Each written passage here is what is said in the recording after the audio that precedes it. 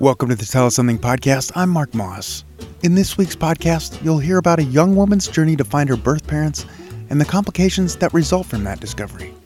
You'll take a drunken ride in a car on homecoming night on a fateful drive near Browning, Montana. You'll buy a car in the heat of a Tennessee summer. And finally, you will learn how to cook a signature dish of a beloved chef, veal scallopini. The next live Tell Us Something event is November 8th in Butte, Montana. The theme is work. Tickets are on sale now at tellussomething.org/events. We are taking story pitches for the December 11th Tell Us Something live event. The theme is, Did That Really Happen? If you'd like to pitch your story, please call 406-203-4683. Our podcast today was recorded in front of a live audience on October 2nd, 2018, to a sold-out crowd at the Wilma in Missoula, Montana. 8 storytellers shared their true personal story on the theme, It's Complicated. Today, we hear from 4 of those storytellers. Our first story comes to us from Liz Boeheim, who finds her birth parents and learns that expectations don't always meet reality as she begins building a relationship with her newfound family. Liz calls her story, Family Doesn't Always Come Easy. The first time I said out loud that I wanted to find my birth parents, I was 11 years old in a therapist's office. My parents were getting a divorce, and they wanted to make sure that I was okay, so they sent me to see a psychologist who had an office in an old Victorian mansion in upstate New York, downtown Syracuse, and where we met was in the front room. It must have been an old library because it had beautiful woodwork and bookshelves that went up to the ceiling. I sat on a giant leather couch across from a man with a mustache who asked me questions about my feelings.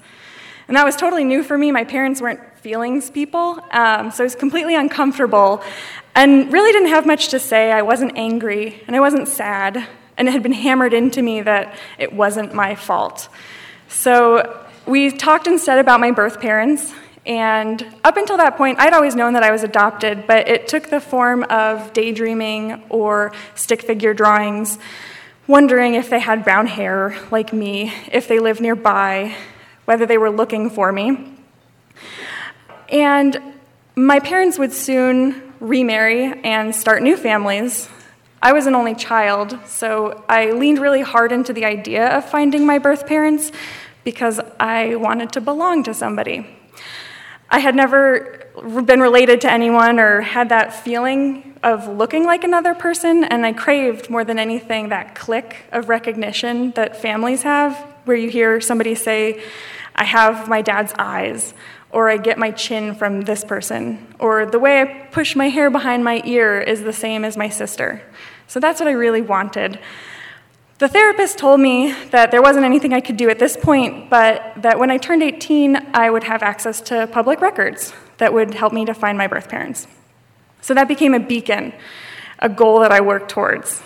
And I started writing letters about my accomplishments, reasons that someone should be proud of me or want to love me. And then when I turned 18, I called the lawyer who facilitated my adoption, and he told me that I had been misinformed. That not only was my adoption closed, but it was also private, so there were no records. If they existed for other people, they didn't exist for me. I was heartbroken, but I was also really pissed. Nobody thought to mention this in the 7 years that I had been planning and talking about it. And also, this lawyer, he knew where to find them. And of course, he was legally bound not to tell me, but I knew he knew. And around the same time, my mom did tell me, though, that she had years past been at a party and somebody had pointed out to her my birth father. And that's a whole other story, how they happened to be at the same place. But she didn't meet him, but she learned his first name was Henry and that he had been a law student at the university in my hometown when I was born. I didn't get all of the information that I wanted or needed, but I got some of it, and that felt like a little bit, it softened the blow. But I didn't have anything that I could do with the information. This was pre-Facebook, and I was still asking Jeeves for things online. So it was a lot harder to find people. And anyway, I was going to college, and it just didn't seem to take priority anymore. It was put on the back burner while I, studied for finals and things like that. And it wasn't until after I graduated, I had already moved to Montana and I was doing seasonal work, and I was back home between ranch season and ski season and had some downtime. And I realized I know how to use an academic library. You could Google somebody, and it was before Facebook put in those privacy settings, so you could still find your preschool sweetheart. And so I took myself on a field trip to the law school library, and they have a book there that has every graduate's name, their law office address, and phone number. So I found all of the Henrys who had graduated within a 5-year period of when I was born. 2 of them had law offices in New York City. One of them had a law office in the small-ass town of Gouverneur in northern New York, which happens to be about an hour from the small-ass city of Watertown, New York, where I was born. So I felt pretty good that this was my guy. And the law school also had these helpful visual aids. Along the corridor, there were these big composite posters that had headshots of all of the graduates per year. So I found all of the Henrys and used my flip phone to take low-res pictures of all of them for comparison. I really liked the one I thought belonged to me. He seemed really friendly. At this point, I had a first name and a last name. I had an address, and I had a phone number. But all of a sudden, the reality of actually getting in touch kind of hit me. It had never occurred to me before then that they might not want to be found, that it might not be a good contact. It might not be good news to hear from me. So I realized that if the answer was no, or if the answer was no answer, I wasn't ready for it. I couldn't handle that rejection. So I took the contact information, I put it in a drawer, and I waited for 4 more years. When I was 25, I opened up the Word document, the letter that I had been revising for almost 15 years, and by this point it had evolved. I had added a lot of accomplishments, but instead of asking to be loved, the tone of the letter more so said, these are the things that I'm proud of, these are the things that I've done, and the person that I've become, and thank you for giving me the opportunity to be this person, to have this life. I didn't need anything from them anymore. They had already given me everything that I needed. And so when I sent the letter, I felt that if I never heard anything back, it would be okay. And even if I heard no, I was going to be okay. About 2 weeks passed, and I got an email from Henry, who said he had been expecting to hear from me for a long time, and he was very happy to hear from me. And he put me in touch with my birth mother, and she was just as happy and excited. And we made an arrangement to meet when I went back home for Christmas in another small-ass city in upstate New York. And it was the best possible scenario that you could imagine for an adoption reunification. They were super warm, they were super loving. We spent an afternoon together, and they told me the story of their relationship, and I told them about myself. But I never got that click. I never had that moment of epiphany and recognition that I had always wanted. And I don't know that if I had gotten it, that I would feel differently now. It's hard to say. But I left that meeting really happy that I had gone, feeling like I had accomplished a project that was pretty much my whole life in the making, and that I could close the chapter and move forward. I'd spent so much time preparing for the very worst that I never anticipated the best possible outcome, that they would not only want to know me, but want me to be a part of their families. I never planned to go to clam bakes at Grandpa's house. I had never had a grandpa before. And I, as an only child, could never have expected to sit in a pew with 6 of my siblings at Mass. So I wasn't very good at doing family. I didn't have practice doing it, and I wasn't really sure I wanted to start at the age of 25. I had spent a long time mitigating my expectations and my needs, and I hadn't really planned or prepared for the fact that there were these two people, and they did have brown hair, and they didn't live very far away from me, but that they weren't stick figures. They were full, complex, complicated human beings who had their own expectations and their own needs of me. And I haven't been very good at fulfilling them or meeting them, but they do love me, they keep trying, and so do I. So thank you.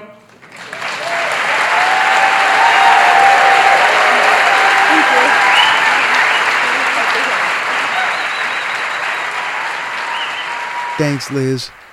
Liz Boeheim moved to Montana to work on a dude ranch for the summer after college and just kept finding excuses to stay. The 18 flight connections to get to upstate New York provides a nice buffer from her very large and very loving family. She can most often be found walking the sidewalks and trails of Missoula with her four-legged main squeeze, Hugo. Our next story comes to us from Arthur Weatherwax, who, as a 15-year-old, lived a double life as a ceremonial Native American and a hard-partying youth in Browning, Montana. A house party on homecoming began a night of choices that would affect Arthur for the rest of his life. Arthur's story is called Life or Death, We All Have Choices.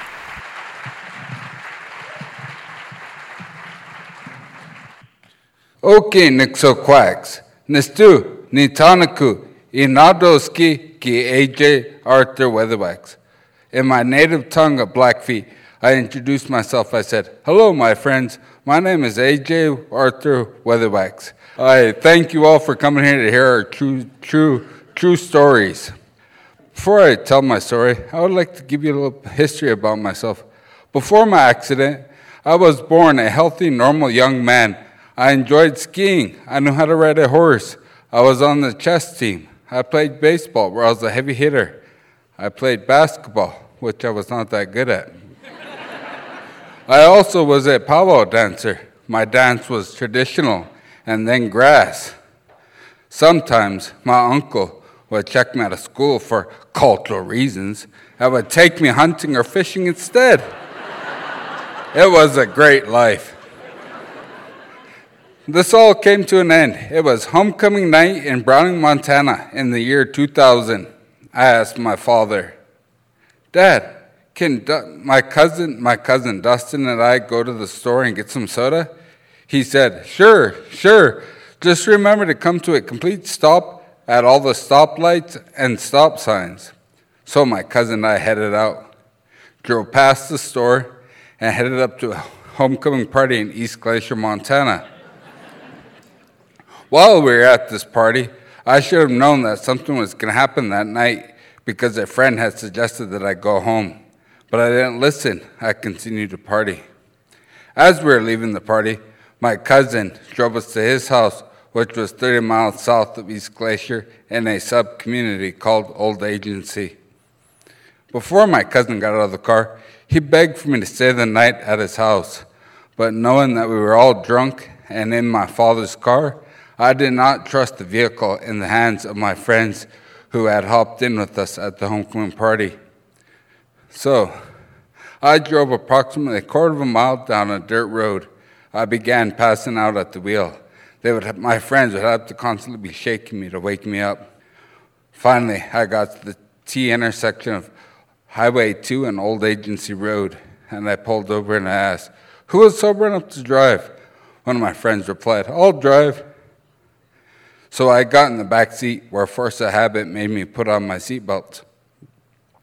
He began to drive us the rest of the way to town. While we were in town, he took a curve too fast, sliding on some gravel, which hit the car hit a curb, which rolled numerous times and hit a house. The driver of the car was ejected out of the driver's side window, landing on top of the roof of the house, suffering only a few scrapes and bruises. The passenger of the car was with me when the car was rolling into the house, and he suffered a severe spinal injury, which left him paralyzed from the waist down. I was sitting in the back seat. The seatbelt that I had on wrapped around my neck and left me hanging possibly 10 to 30 minutes. They don't know how long. When emergency crews responded to my accident, They were having problems starting the jaws of life, and thanks to an EMT who happened to be one of my relatives, he was able to start the device, which ultimately freed my friend and myself. Meanwhile, my dad decided to go look for us. He took the first left turn from his residence. He saw flashing red and blue lights. As he drove close to the accident, he recognized the hubcaps that were on his car, and he knew that I was in an accident. He pulled over to see what was going on. He seen my cousin evaluating me. They took me up to the hospital in Browning, where my family quickly gathered to send support, love and support, and they see what my prognosis was. They were told by the ER doctor in Browning that I had died, but that I had been brought back to life with a 3% chance to live. Life flight was called to fly me to the hospital in Great Falls. While I was in medical flight, flying down in Great Falls, I died again in the helicopter. When I got to the hospital in Great Falls, I was upgraded to a 4% chance to live. When I got to the hospital in Browning, they did a MRI on me. They noticed that I dislocated 3 vertebrae in my neck. I busted 2 ribs. One of the ribs scratched and punctured my right lung, and had severe cerebral pressure on my brain. So when I got down to Great Falls, they redid the MRI again. They noticed that the 3 vertebrae in my neck had shifted back into place. They rushed me into emergency surgery, where they cut my scalp open. They raised the flap of my scalp. They drilled 2 boreholes in my skull in an attempt to relieve the pressure. I was in a coma for 3 months.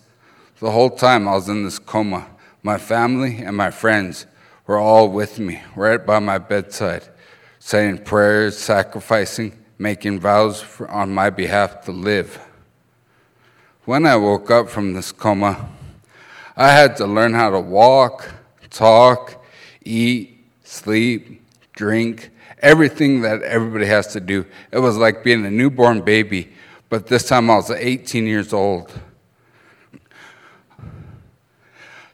When I recovered enough to function in everyday life, in order to keep my morale up, I decided to go back to school. Because my parents were both educators, I decided to go to school and get my high school diploma instead of a GED. I went to high school. I graduated from high school in 2002 after 5 years of schooling. Schooling was very difficult with the brain injury. When I graduated in 2002, I wanted to get a Bachelor of Arts degree. But first, I needed to obtain an Associate of Arts degree, which I did. I got an Associate of Arts degree in Chemical Dependency Prevention Practices in 2008. In 2015, while at the mountain campus of the University of Montana, I studied abroad in Lismore, Australia at Southern Cross University for 6 months. It's amazing how similar the culture is that the Aboriginal people have to the Native Americans here in America. When I returned from Australia, I finished high school. I graduated with my BA degree in Native American Studies in 2017. 3 months later, I got a job working at Opportunity Resources, which I've previously been a client for. Now I assist clients the same way that they assisted me, and at the same time I get to support myself. It feels great to be giving back.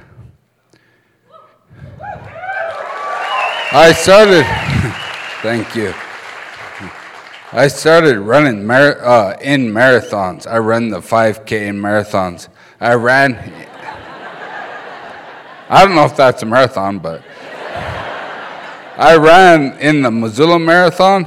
I ran in the Bozeman Marathon. I ran in the Two Bear Marathon up in Whitefish. I run for all those that can't. I am grateful for my family and my friends. I hope that my story tonight will warn of the dangers of drinking and driving and the importance of never giving up in the face of adversity. I hope that telling my story tonight will save at least one life, just one life. Seeing, walking, talking, breathing are things that I'm ever grateful for. Every morning that I wake up, I'm thankful to be alive. Thank you very much. Have a great night.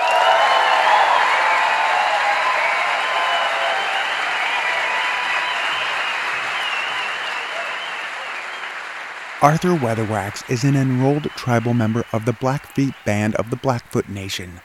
Arthur is known by his family and friends, as well as hospital staff from Great Falls Benefits East and West, as a walking, talking miracle.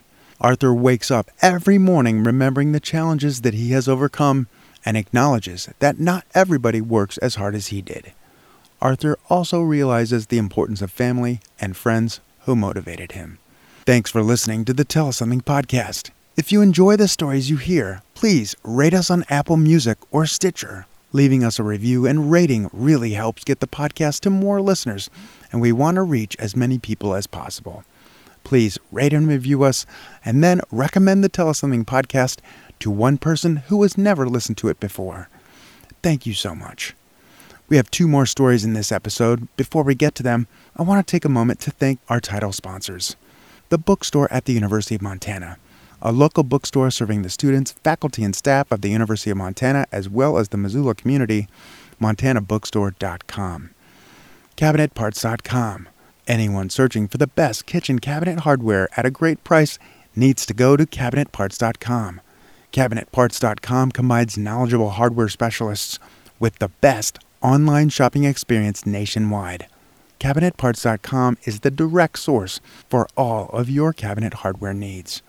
The Good Food Store, supporting Western Montana farmers and ranchers for almost 50 years, the Good Food Store supports the local folks creating their own beer, salsa, baked goods, ice cream, and more. Learn more at goodfoodstore.com. Logjam Presents. Headquartered in Missoula, Montana, Logjam Presents is an independent and privately owned live entertainment company. Logjam Presents is the exclusive operator and promoter of the Kettle House Amphitheater, the Wilma, and the Top Hat Lounge, and Ogren Park. Logjam Presents has created a unique artist and concertgoer experience that is unmatched in the Northwest. LogjamPresents.com. All right, let's get back to the storytelling. Our next story comes to us from Marsha Williams. Marsha Williams and her husband go car shopping together and walk off the lot, knowing that they will be searching for a used car for a while. Spoiler alert, they settle on something reasonable. Marsha calls her story The Car.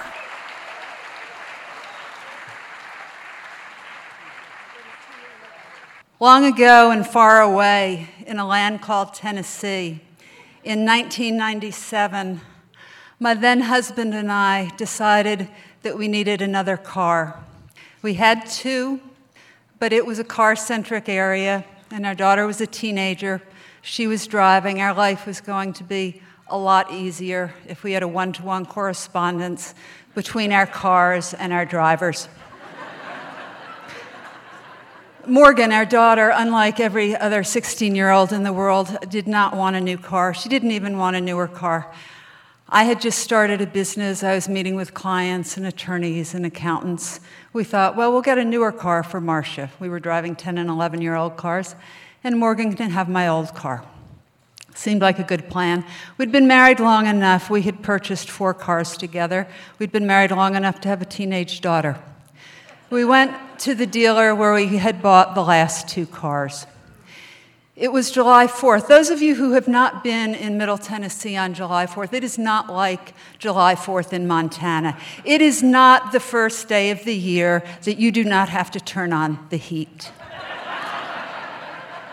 It's hot, it's humid, it's disgusting. If you go out and you take a deep breath, you go, and you can't get enough oxygen because there's so much moisture in the air.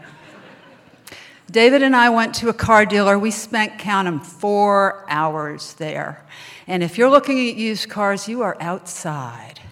At the end of the 4 hours, we had not closed in on a car. And I said, you know, David, the 11-year-old car, it's good. I'm fine. He said, well, shoot, if you don't want a new car and Morgan doesn't want a new car, I'll get a newer car. And I'm thinking, if I don't have to go car shopping again, this works for me. This was 1997. There were mobile phones. They were approximately the size of a brick, and only real estate agents had them. I was at home one night. The phone rang. A gentleman, we will call him Bob, that was not his name, said, I just got a call from this number, maybe about a car. I said, David, this one's for you. Give him the phone. He talks to Bob. Bob has a 3-year-old car he's selling. David decides to meet him in that safe, neutral place, the Denny's parking lot. He goes, he meets with Bob. He comes back. I said, so, how'd it go? He said, well, Bob doesn't have any paperwork. He doesn't have a title or a registration. He doesn't have an owner's manual for his car. He said, I think it's a little fishy. So given the dubious provenance of Bob's car and our decision that we didn't need Hot Wheels, the process went on. David had seen an index card at work about someone there who was selling a station wagon. We were a family of 3. This station wagon was 8 years old, but David thought it was worth checking out. They did not have to go to Denny's since they worked at the same place. That night I asked him, so, how was the station wagon? He said, well, you know, the driver's window wouldn't shut all the way, and when you turned it on, the engine went thumpa, thumpa, thumpa, thumpa, thumpa. So even David rejected the station wagon. This was before the internet was really the commercial resource that it is now. So if you were looking for a car, you got Wheels and Deals. It was a newsprint magazine that came out, I think, every couple of weeks, and it had itty-bitty pictures of the vehicles with short, abbreviated descriptions of them. And David became a devoted reader of Wheels and Deals. He'd be on the couch watching TV, reading every word of Wheels and Deals, and I'd hear, hey, Marcia, come here. And I'd, of course, go trotting in. This gives you some insights into the marriage and maybe why it didn't last 30 years. And he'd say, here it is, I've got it. And I'd say, well, tell me. He said, it's only 7 years old and it's $15,000. Now, there is a lot of information being left out of that. I said, so, tell me more. What else does it say? He said, well, this is a black Lincoln Continental stretch limousine. He said, it has 300,000 miles on it, but there are only 20,000 on this engine. It gets 14 miles to the gallon, and it has a cooler. And I'm thinking, a cooler. I don't know enough about cars to know if a Lincoln Continental stretch limousine needs an extra cooler for the engine. So I said, a cooler? He said, yeah, for the beer. I said, does it come with a uniform for the driver with the little hat? He said, no. I said, okay, that's not going to work. Time goes on. We'll talk about how much time a little later. He gets another edition of Wheels and Deals. Again, the same thing. Marcia, come here, I've found it. I go trotting in. He said, here it is. It's a Rolls Royce. It's 27 years old. I mean, we're trying to get our average fleet age down from 10 and a half years old. This thing is 27 years old. I said, what else does it say? And I quote here because I would not have phrased it this way. It says, it runs good. I said, I know that car. I pass that car every morning on my commute. It's on Hillsborough Road. There are 2 signs in the window. One of them says for sale and it has a phone number. The other one is on poster board. It's scrawled in all capitals. It says, do not drive this car. It has no brakes. I said, it runs good. It don't stop. At this point, 2/3 of the people I work with have purchased additional vehicles since we started this process. One of them has been getting the updates, and he said, "For God's sakes, Marcia, it is not this hard. Will you just tell me what the parameters are, give me a budget, and I'll buy you the damn car?" Obviously, if we'd done that, I wouldn't be here telling you, because we're getting to the really good part. Okay? Now, I was a math major, so I'm pretty good at recognizing patterns, and I have not picked up any sort of pattern in the vehicles that David is considering. So I am surprised. Now, this was not from the couch in front of the TV. He actually came into the kitchen and he said, "Marcia, I know the car I want." And it's like, "Tell me." He said, "There is a new Camry at the dealer here in town, and that's what I want to get." And I said, "Please, go." He said, "Would you like to come?" Best answer I ever gave. "No, thank you," because I had been by the dealer that morning, and they had erected chain link fence around it. And there were all of these people milling about. And I said, "So what's going on?" He said, "Well, it's Oktoberfest." Now, you remember we started this in July. We're 4 months later, Oktoberfest. And at Oktoberfest, the dealer sells one vehicle for $88, but you have to be there. Now, David goes over, and because it's Oktoberfest, in addition to the chain link fence and the people interested in the $88 vehicle, we will refer to them simply as being interesting. They have extra balloons. They have dancing women. They have a DJ playing rock and roll music. I suspect they have bratwurst in the back. David and Morgan go, and you don't just go to the office and find a brown-suited car salesman and say, "I'd like to buy a Toyota." You go to the car that you're interested in and you sit in it. But of course, there's a lot going on with the balloons and the music and the people waiting for the $88 car, and you start tooting the horn. So you're in the car, you're tooting the horn, the balloons are blowing in the wind, the ladies are dancing, the music is going, the bratwurst is starting to burn. These men are milling about for the $88 car, and you're tooting the horn. At this point, you are surrounded. Okay, I mean, it's like it just gets better and better. I said, "Surrounded by what?" He said, "You are surrounded by car salesmen." I said, "And then what?" He said, "Well, they start chanting." I said, "Well, what do they start chanting?" And they start chanting, "Slash it, slash it, slash it." I said, "Slash what?" "Slash the price." And said, then the slasher comes. I said, "Now, I'm not there, so I've got a mental image of the slasher looking like death with the shroud and the sickle to slash the price that's been inflated in order that he can slash it."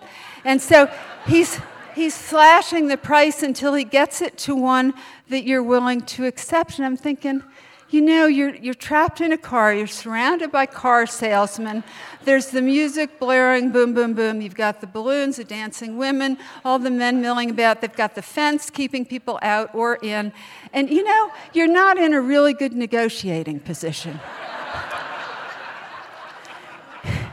I also noticed that when David came home, that he and Morgan were in one vehicle, and it was the same vehicle that they had gone in. And I said, "So, what about the car?" He said, "It had tinted windows."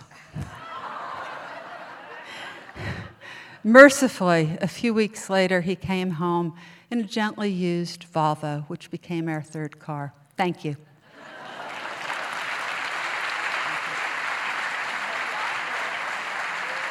Thanks, Marcia. Marcia Williams blogs at citygirlgoeswest.com. She drives a 2010 Subaru, which she bought new in a single afternoon, years before she visited Montana, or even considered moving from Tennessee to Missoula. In our final story, Ray Richaud finds his artistic voice at Ciro and Sal's, where he perfects his signature dish, veal scallopini alla mashallah. Ray calls his story, "Finding My Artistic Signature."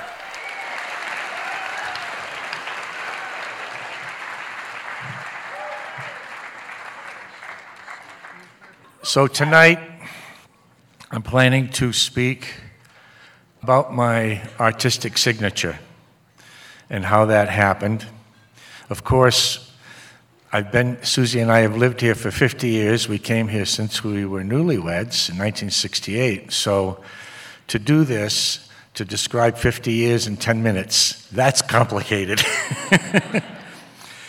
So I want to begin with the persona that I developed throughout the years in Missoula, and that is, we invite you to turn aside for an evening of old world hospitality and cooking. So I'm going to have to take you back a couple of thousand years.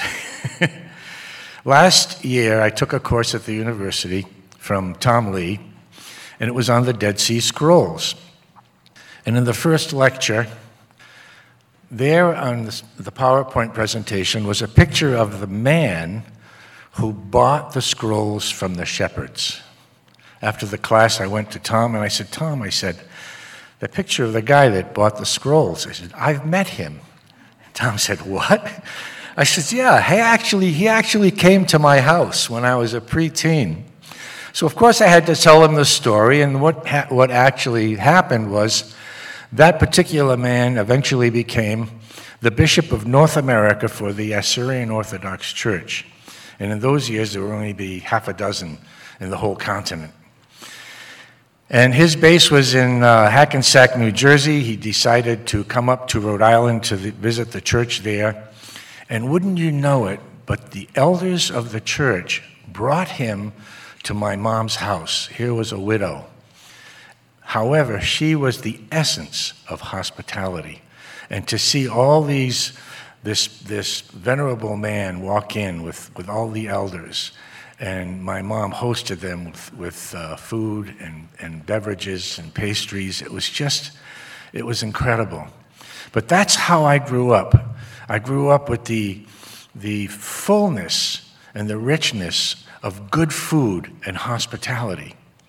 And so now, let's go to a little further beyond. After I got out of the Army, I was working. I was going to school in Providence, and then my brother got me a job in Provincetown, Cape Cod, in a restaurant.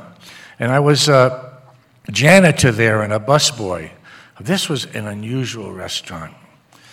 This place, everything in the restaurant was handmade. There were probably more than 26 sauces on the menu. And every dish was an individual dish. That's how unique everything was in this place. And eventually, after several years, just by accident, I became the sous chef. They just brought me in, and I just had this innate talent for creativity. Whenever I asked the chef, the head chef, how much like basil do you put in a particular dish, or how much oregano do you put in this particular dish, and he always gave me two answers: a little bit and a good amount. There were never any recipes in this restaurant, as complicated as all the dishes were. And eventually, Susie and I met, we got married, and the following year, the year we were married, here I was, the chef left, but I had written everything down in this restaurant. And so no one else could take the job but me, because I had all the recipes written down. And I gave this book to my youngest son and protege, Abe. He's here tonight, and I'm so delighted that he's here to hear this.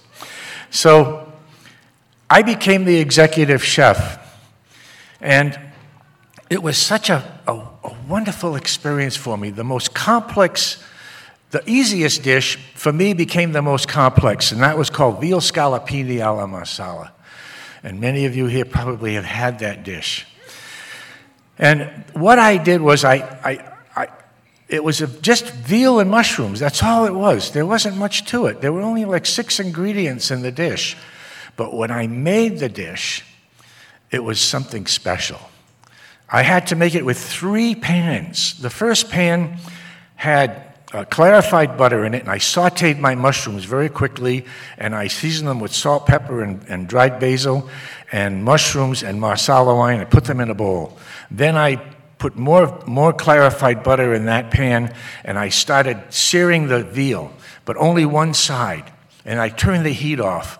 Then I had 2 other pans, and these were iron pans. And what I would do was I put the mushrooms back over the veal, and then I would reduce all of that liquid, the liquid from the meat, the mushrooms, the lemon, the wine. I would reduce all of that liquid until it became so viscous. And then at that moment, I would heat the other two pans so hot that I would transfer, just slide everything out so gracefully. It would just slide into the next hot pan, and then I would take it and slide it into the next hot pan. And if you weren't careful, there was so much wine in the dish that if the wine splashed, the flames hit the wine and it burst into flames. And one night, Susie happened to be watching on the line, and lo and behold, all the tickets on the board burned. And she took a photograph of me doing this and Abraham standing behind me looking at this happening. It's a beautiful memory. So here's the core of what happened. In 1970, we decided not to return back to Provincetown to work, but we went for a visit. And I decided while we were there, I would give all the cooks a night off. And that was maybe 3, 4, 5 days. Because in the peak of the season, you work 12 hours a day, 7 days a week, you never get a day off. So here I am, cooking on the line, and one night, there was a lull after a while. It was probably 9 o'clock, and I'm standing on the side, and this guy comes in the back room, the kitchen, and he yells my name, Ray Risho. I said, here I am. And he comes up to me and he says, I'm so excited, I needed to meet you. He says, this is our favorite restaurant. He says, but I have to tell you what happened. I'm a lawyer from Scarsdale in New York, and my wife and I have a summer residence just south of Provincetown in Truro, and we come up here all the time. He said, last year I was here, I had veal scallopini, and it was probably the most beautiful dish I've ever had in my life. It was so memorable. And this is what I usually tell people when they're going to have a dinner and when they're going to get a dinner, that you're going to have memories that last a lifetime. And that's what he was telling me. This was in 1970. And he said, but this year, we came early in the season, and I was so excited, I ordered veal scallopini, and I couldn't believe it. He said it was a disaster. It was so bad, I decided I would never come back to this restaurant again. However, we have some guests visiting us from out of town here in Truro, and we decided to come back to Provincetown for dinner tonight. And we said, well, let's go back to Ciro's for one more time, give it one more shot. So we came into the restaurant tonight, and I said, well, I'm here tonight. I may as well order my favorite dish, which was the veal scallopini. And so I did. He says, and I couldn't believe it.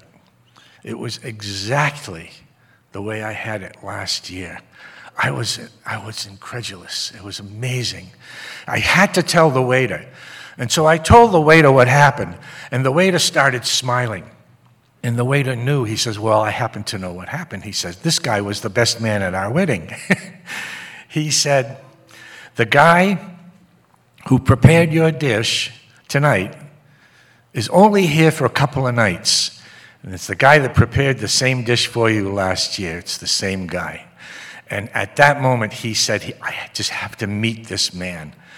And then I realized, not at that very moment, but subsequently, how I could basically put a signature on anything that I did.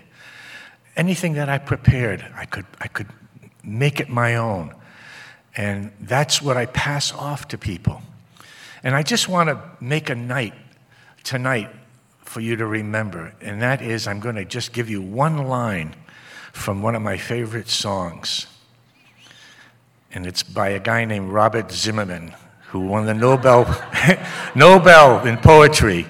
And that is, someday, everything's going to sound like a rhapsody when I paint my masterpiece. Thank you.